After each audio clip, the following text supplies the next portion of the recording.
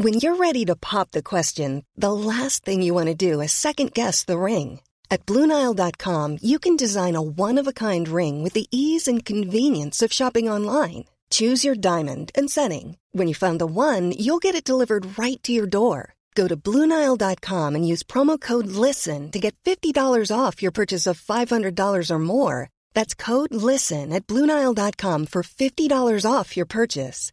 BlueNile.com, code LISTEN. Planning for your next trip? Elevate your travel style with Quince. Quince has all the jet-setting essentials you'll want for your next getaway, like European linen, premium luggage options, buttery soft Italian leather bags, and so much more. And it's all priced at 50 to 80% less than similar brands. Plus, Quince only works with factories that use safe and ethical manufacturing practices. Pack your bags with high-quality essentials you'll be wearing for vacations to come with Quince. Go to quince.com/trip for free shipping and 365-day returns.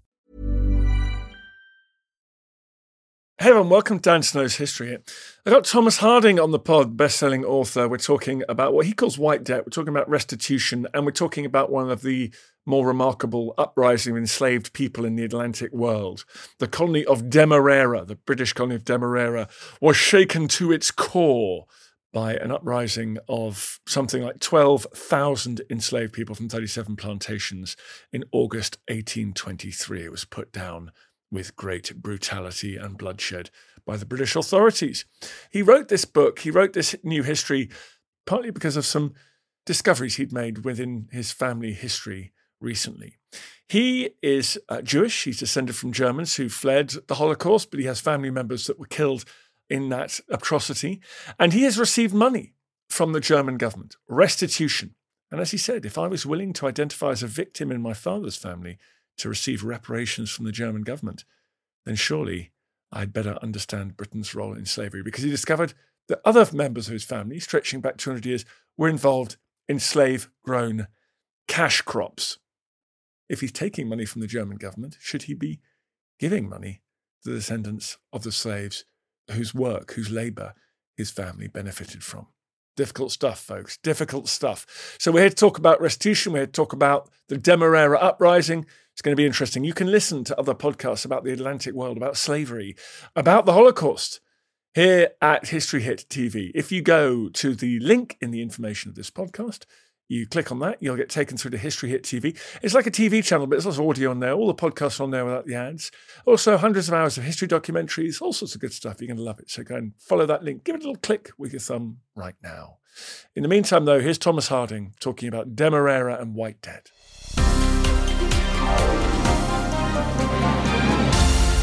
Thomas, great to have you on the podcast. Oh, it's great to be here. I'm looking forward to it. This is so current. How should we think about, how should we make restitution for great crimes of the past? And you're an interesting person because you embody both sides of this argument. When I've been writing my previous books, it's always been about my German Jewish family. And I've seen myself as the, air quotes, victim. My dad's family, they were in Berlin. Members of the family were chucked out of school. They had to flee the Nazis. Members of my family were murdered in the Holocaust. And so I've been writing about these stories. And then when I wrote my recent book about my mum's family, that's when I learned that they had been involved with the tobacco business in the 19th century. And they'd been importing tobacco from Virginia, from the States, and almost certainly the tobacco had come from plantations worked by enslaved people. And the shoe was very much on the other foot. And that's what got me going, really, trying to understand more about Britain's role in slavery. Honestly, I'm just embarrassed about how little I knew. Well, there's all sorts of amazing books coming out about slavery at the moment and resistance to enslavement. And your book is one of them. We've seen one that won the Cundill Prize, amazing, about Guyana as well. But tell me about Demerara, the British colony in South America, because there weren't many. Demerara was a colony just next to what is now Venezuela, on the North Atlantic coast, just above Brazil. It was a British colony, and one of the more recent additions to the British Empire. It only became officially under British control in 1804, as opposed to the other Caribbean islands, which were much older. And because of that, it had not really been developed in the same way. And so recently, there'd been a transformation. When I say recently, by the 1820s, the plantations had been moved from cotton to sugar. And it became extraordinarily profitable. and the people came from Britain, from England, from Scotland, other parts of the country to make their own money. And they were hoping to do very well by it. And of course, it was at the cost of the enslaved people. And you may have known this, but I didn't know this. The transatlantic slave trade was abolished in 1807, but slave auctions still went on after that because it was allowed under the law to buy and sell humans between British colonies. So that, a man and woman could be brought from Barbados or Jamaica, brought to Demerara, now Guyana, sold at a slave auction, let's say in 1815, 1820, and then they'd be working in slave plantations, and their children would be considered, if the mother was enslaved, they would be considered the property of the owner of the plantation. And so the institution of slavery goes on. But this uprising that you write about is very important because it comes towards the end of that, and it almost certainly contributes to the eventual realization in Britain that this cannot continue. Yeah, so what we're talking about is an uprising in the August 1823. It was the largest uprising of enslaved people in the British Empire, somewhere above 10,000, maybe as many as 15,000 people. I mean, it's enormous. Enslaved men and women took part, and it was brutally, brutally suppressed by the British militia. At least 200 people were killed during the uprising itself. The uprising lasted a few days. But then there were the suppression efforts afterwards by the British militia where, they were literally lining people up without any trial and just shooting them. Appalling. And then there were these court-martials that took place after the suppression in the autumn of 1823. It took place in the capital of Demerara, Georgetown. It was a court-martial, and at least 70 people were found guilty. At least 20 of them were hung, their heads put on pikes to warn others not to take part in uprisings. So maybe as many as 500 people. It's a very significant event. And to my mind, a huge blot on the history of the British Empire. And when you're researching this, how well recorded, attested is this? Is this something that people sort of were embarrassed by and attempt to sort of destroy archives? Or is this something that was just seen as absolutely run-of-the-mill in the Atlantic world? I'm a white person, and I had no idea about this history, neither the history of my family nor the history of what happened in Demerara. But amongst people in Guyana, especially amongst historians, this is a well-known part of history. I was very lucky to be able to go to Guyana, and I met with some people who have studied this history, who have written about this history before. And as you may know, there is a pattern of Europeans going over, particularly to the Caribbean, to the Americas, and white Europeans, and kind of writing about this history and not giving credit to others, particularly those Black historians, African Americans. For me, it's very important to recognize the work of other people, which is something that I try and do in my book, and recognize their work. And yet, I felt there was new things to say. So up till now, the role of the enslaved people has really not been put at the center of the story, and their voices haven't been heard. And one of the extraordinary things, Dan, about this story is we know exactly what they said, because during these court-martials, dozens of enslaved people gave testimony. So we actually know what they said. I can quote them, which is highly unusual to be able to quote people, especially enslaved people from that time. And then it becomes a much more colorful, much more rich story. And then I balance it with other characters who took part in the history. Just quickly, were your family involved in this particular uprising? No. So my family, their link is with the States, with Virginia. And I could have written about there were rebellions in Virginia, Nat Turner and so on. But for me, I really wanted to explore Britain's role in slavery. And so I guess my family's role was at the catalyst of the inquiry. But then I wanted to choose a history where I could understand it from the enslaved person's point of view, where Britain had a really important role. Because I don't know about you, but when I was growing up, I was told about the slavery which took part in North America, the southern plantations gone with the wind, 12 years of slavery and so on. I knew almost nothing about Britain's role in the Caribbean, maybe except for maybe the triangular trade. What I was told was about William Wilberforce and his associates. We're the good guys, we abolished slavery. And so I really wanted to look at an example, a microcosm, if you like, of how Britain was involved in terms of not just the trade, but owning of the plantations, running the plantations, transporting the commodities back to Britain, and also the politics of it. How was the abolishing of slavery? How did that work? Who tried to stop it? But also the role that enslaved abolitionists, the enslaved people, what was their role in abolishing slavery? Because I think also that hasn't really been surfaced that much in the past, certainly in the histories that I've read. I was really interested by how much you were able to piece together from people like, for example, Jack Gladstone, who's an enslaved man who took the name of a very famous prime minister of this country. Yeah, so Jack Gladstone, I mean, he's really the hero, isn't he, of the story? He's this very intelligent, charismatic man in his 20s who grew up on a plantation, and therefore, as was the custom, his last name was given as the man who owned it, which was John Gladstone, who was the largest owner, in quote marks, of enslaved people in Demerara. He had over 7 plantations, and he was the father of the future Prime Minister William Gladstone, and he was at the centre of attempts to try and stop the abolishment of slavery. And of course, later on, William Gladstone inherited wealth from his father, John Gladstone. And he actually gave speeches in Parliament defending the rights of the enslavers and the necessity of the British government to compensate them if there was going to be the end of slavery financially. So there is a lot to interrogate here. And part of my journey in this book was to tell the history, but also talk about the legacy today. What does it mean today? And I was able to track down the 4 times great-grandson of John Gladstone, the politician, slave owner, father of William. And we had some really interesting conversations about what does this history mean to him and what does he do about it. His name is Charlie Gladstone. What did he feel? Well, I mean, I think he's burdened by this history, and it's a work in progress, I think. I mean, for me as well, but I think very much for him. And it started with, he really didn't want to talk about history. He wanted to look forward. He considers himself a progressive person. He runs these events and festivals in Wales, at the place that he lives, Hardwick Castle, with his wife. But he was also incredibly honest, I thought, in sharing his emotions. And he said that, in his words, that he was disgusted by his 4 times great-grandfather. At times he'd wished that he hadn't inherited the name. So I think he's really struggling with it. And he understands that he needs to do something about it. And it's not just an apology, an acknowledgement, which he says was important, but it needs to be more than that. And I thought that was really interesting. And I think what we're seeing in Britain is an increasing number of families who have direct connections with slavery, investigating their own histories, understanding what they are, educating themselves, but then also taking steps to do something about it. And, I think this is a wider problem within society. I mean, I call it white debt because I think this is not just people who have direct links. I think there's so much wealth came to Britain as a result of slavery, so much. And anyone really who was brought up in this country, particularly if they're white, I think benefited indirectly at least. But there are also people like Charlie Gladstone who have a direct link, and it looks like they're beginning to deal with it. You listen to Dan Snow's History Hits.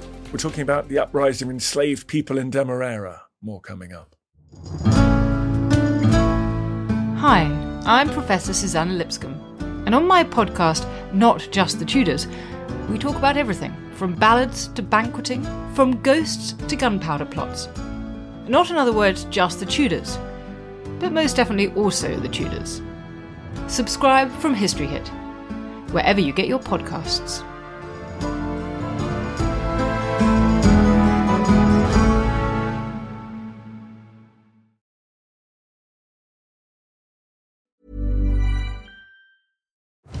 Have you ever wondered if the Hanging Gardens of Babylon were actually real?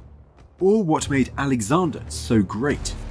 Join me, Tristan Hughes, twice a week, every week on the Ancients from History Hit, where I'm joined by leading academics, best-selling authors, and world-class archaeologists to shine a light on some of ancient history's most fascinating questions, like who built Stonehenge and why?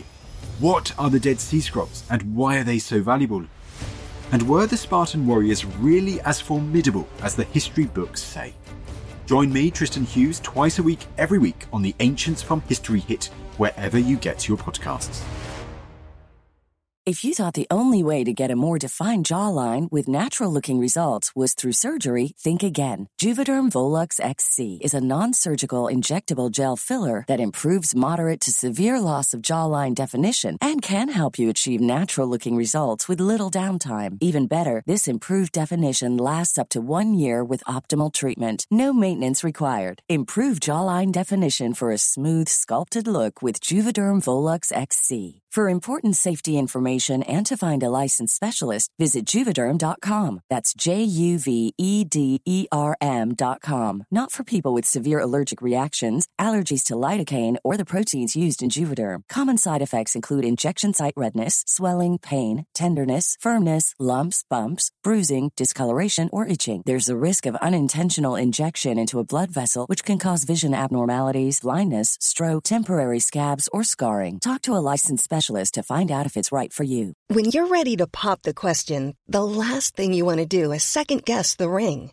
At BlueNile.com, you can design a one-of-a-kind ring with the ease and convenience of shopping online. Choose your diamond and setting. When you find the one, you'll get it delivered right to your door. Go to BlueNile.com and use promo code LISTEN to get $50 off your purchase of $500 or more. That's code LISTEN at BlueNile.com for $50 off your purchase. BlueNile.com, code LISTEN.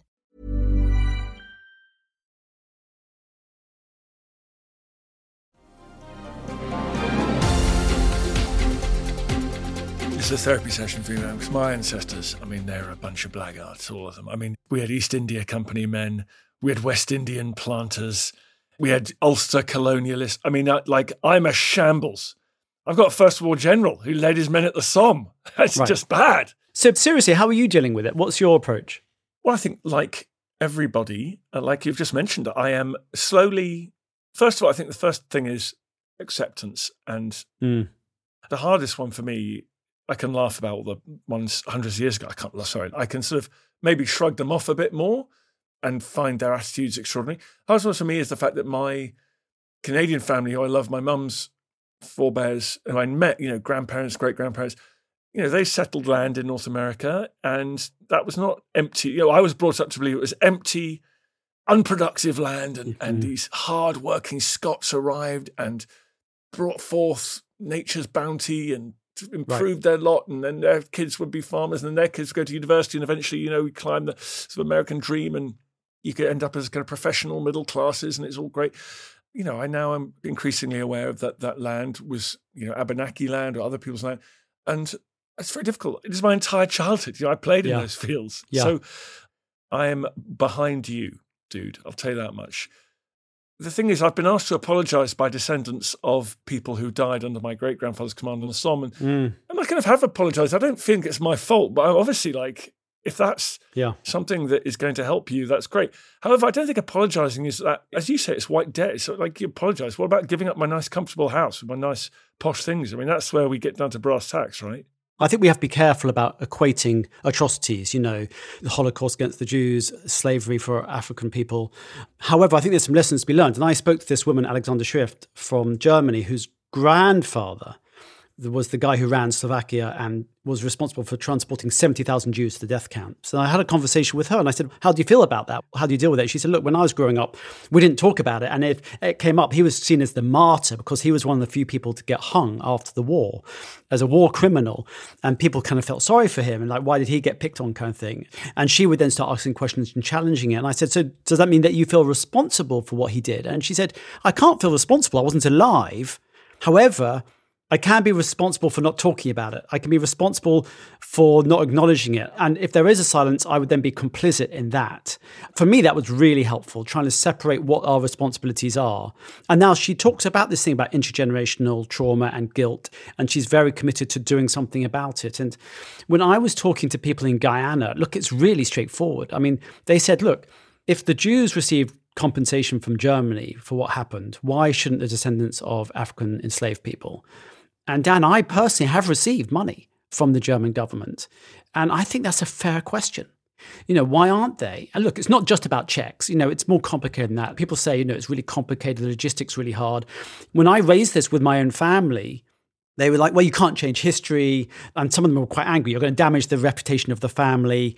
And who are you to talk about these events in history? You're applying today's values to yesterday. All these kind of common excuses. And as someone who's really interested in history, I think it's fascinating how stories can get weaponized by people. And I've seen that in my own family. But the vast majority of people in my family were really keen to understand this history. And they wanted to explore it and do something about it.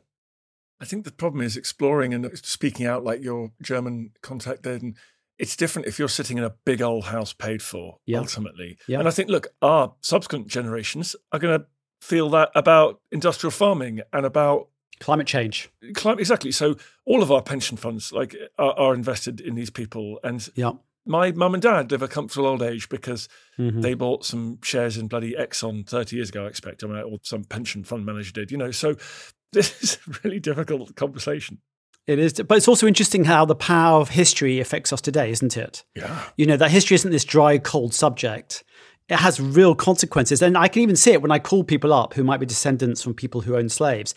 The nerves and the anxiety, it shows you how vibrant and vital and how much of a grip history has on our consciousnesses today, on our emotions and our anxieties, our hopes. Yeah, well, people who think history is dead and buried have never been to Palestine, Israel, Northern Ireland. Exactly. The Donetsk Basin. So just come back to this Demerara Volks. It's such an extraordinary example. It's been sort of forgotten. How close did it come to being an organised alternative structure for the colony? Was it just a shriek of outrage? Right. Or like the neighbouring uprising on the Wild Coast, the Dutch Wild Coast in the 7 Years' War, was there kind of the outlines of an alternative African formerly enslaved republic emerging?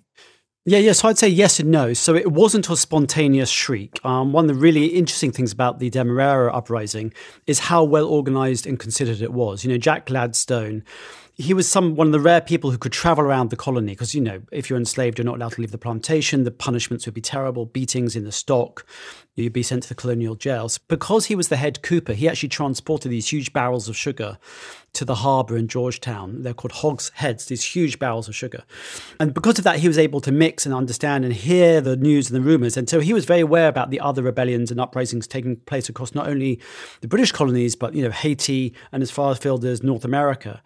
And he'd also would have heard about the drastic consequences, how these were brutally repressed, how people were killed and massacred.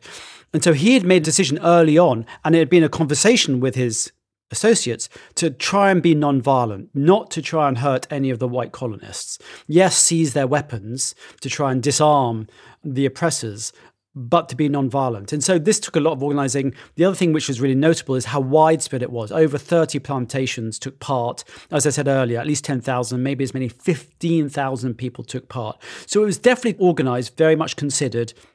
They also agreed to rise up across the colonies so that the militia couldn't just pin them down at one spot. Again, it was quite a smart idea. However, they didn't get as far as taking control, setting up a government, distributing land, raising taxes, because it was so quickly oppressed. And part of the reason that happened was because they were betrayed. But also it was because the governor of Demerara, this guy called John Murray, this really noxious man, he has the black hat of the uprising, he's the shadowy figure. He was the governor. He himself owned plantations in the colonies and also in Berbice next door. He decided to brutally suppress the rebellion and then they organised these court-martials. But it had been his inaction, this whole thing had been triggered because the British Parliament, worried about slavery, had sent word to John Murray and the other governors in the Caribbean to what they called ameliorate, to reduce, lessen the terrible conditions of slavery. So whipping of female enslaved people was to be banned. Enslaved people should be allowed by right to attend church because they weren't often on the weekdays and so on. But because John Murray had refused to implement these new codes, this is what had triggered the rebellion because, of course, that had leaked out and the enslaved people heard about it. So it's interesting to compare it to the other rebellions. You said earlier that it was one of the key catalyst for the abolition of slavery 10 years later when the act was passed in Britain. I would totally agree with that. So there were other rebellions in Jamaica and so forth. But what happened by the 1820s is the anti-slavery movement in Britain was really at a low ebb. It had been at its high point around 1807 when the slave trade, the Atlantic slave trade, had been outlawed. But since then, it became this kind of slightly arcane conversation about how do you bring about full emancipation? How do you compensate the slaveholders? What amount should be given? It had become almost, an actuarial discussion. And the defenders of slavery had mounted a very good campaign to protect their interests, what they called their interests. But what the Demerara uprising did, it did two or three things. One is, because of it being so brutal, when the news reports arrived in Britain, the newspapers covered it extensively. So the conditions, the horrible, atrocious conditions became very public. The second thing is One of the supporters of the enslaved people's causes was this missionary called John Smith, this white missionary. And he almost became a bridge for the British public. They understood how horrible things were through this missionary, John Smith, who was accused of fomenting the rebellion and was found guilty and sentenced to death. He ended up dying actually in prison. But he became like a martyr. And then the third thing was, I think, this respect for the enslaved people themselves, how they had organized themselves, as we're talking about, instead of being nonviolent, about being very coordinated. And this really reignited the anti-slavery movement in Britain, so that over the next few years, the tide really turned against the slavery interests, so that by 1833, when Parliament actually started looking at this, and there'd been thousands of petitions signed by hundreds of thousands of British people calling for the end of slavery, the campaign really was in place to actually end and abolish slavery. And is there a model for restitution? Like the German model, has there anywhere been any models around slavery in the Atlantic world, in the US or elsewhere? The answer is yes and no. So, I mean, at the end of the Civil War, there was an agreement by the northern powers, the government, to actually compensate the enslaved people in the States, 40 acres and a mule. That sadly was overturned during Reconstruction. Ta-Nehisi Coates has written a really interesting article, 2015, published in The Atlantic, which is definitely worth looking at. Other people have been compensated. For example, the Japanese in the States were compensated after the mass incarceration during the Second World War, and there was a restitution there. The Caribbean community, CARICOM, has written a very interesting plan. They call it the 10-point plan, published in 2014, I think, which you can just search online. The African Union has also looked at this. So there have been definitely attempts to look at this. But, on a practical level, it's already happening. So you look at the States, Georgetown University students have already agreed that part of their tuition should go towards reparations. The Jesuits have agreed to put aside some money for reparations, I think $100 million, some enormous amount of money. The University of Glasgow in this country has agreed, I think, to raise £20 million in combination with the University of West Indies, the Bank of England, Lloyds Bank, Greene King. There's certain institutions in this country who are really looking at their own personal responsibility and talking about what they can do about it. So these conversations are already happening, partly at the governmental level, but happening also at a lower level, at institutional level, and also at the family level. I mean, there's even a Facebook page, which, people post, I need my car fixed, or I need help with my tuition fees, and people will just post a few dollars. So, it's happening at these different levels, which is really interesting. I love it. It's interesting. My Canadian cousin has got First Nations heritage in him. Through his mum's side, they have Anglo and French Canadian blood, but also First Nations, which means, curiously, he is eligible for free tuition in Canadian universities. And he comes from quite an affluent family. And so that's an interesting situation as well. We're all wrestling with this. The whole acceptance of the money, my great uncles. So my Uncle Hans was this incredible figure. He was German Jewish. And at the end of the Second World War, he was in the British Army. They came over in the 1930s to get away from the Nazis. Then he joined the British Army. At the end of the war, he was part of the first war crimes investigation team, and he tracked down and arrested the commandant of Auschwitz. I wrote this book called Hans and Rudolf about this. But he was eligible for restitution from the German government, and he refused it. I'm not going to take that dirty money. You can't just use money to wipe away your sins. So in my family, it was quite a hot topic. Do we accept the money? Is there some kind of compromise? We're giving something up. So different people have different responses. It's not even an easy emotional solution, even if it's agreed. So it's highly complicated. But just because it's difficult and complicated doesn't mean that shouldn't be attempted. But it starts with an admission of responsibility. And unbelievably, the British government, the royal family, has never, ever apologized. There's been tokenistic things about we regret. And I think Prince Charles recently has talked about the atrocity of slavery, but there's never been a formal apology. And surely we should start with that. Yeah, that's powerful stuff. Thank you very much, Thomas Harding. What's the book called? It's called White Debt. Brilliant. Go and get it, everybody. Thank you very much. Thanks, Dan. It's been a really, really, really interesting conversation. I feel the hand of history upon our shoulders. All this tradition of ours, our school history, our songs, this part of the history of our country, all were gone and finished. Thank you for making it to the end of this episode of Dan Snow's History. I really appreciate listening to this podcast. I love doing these podcasts. It's a highlight of my career. It's the best thing I've ever done. And your support, your listening is obviously crucial to that project. If you did feel like doing me a favor, if you go to wherever you get your podcasts and give it a review, give it a rating, obviously a good one, ideally, then that would be fantastic, and feel free to share it. We obviously depend on listeners, depend on more and more people finding out about it, depend on good reviews to keep the listeners coming in. Really appreciate it. Thank you. Thank you for listening to this episode of Dan Snow's History Hit. Please follow this show wherever you get your podcasts. It really helps us, and you'll be doing us a big favour. Don't forget, you can also listen to all of these podcasts ad-free and watch hundreds of TV documentaries when you subscribe at historyhit.com/subscribe. As a special gift, you can also get your first 3 months for just £1 a month when you use code DANSNOW at checkout.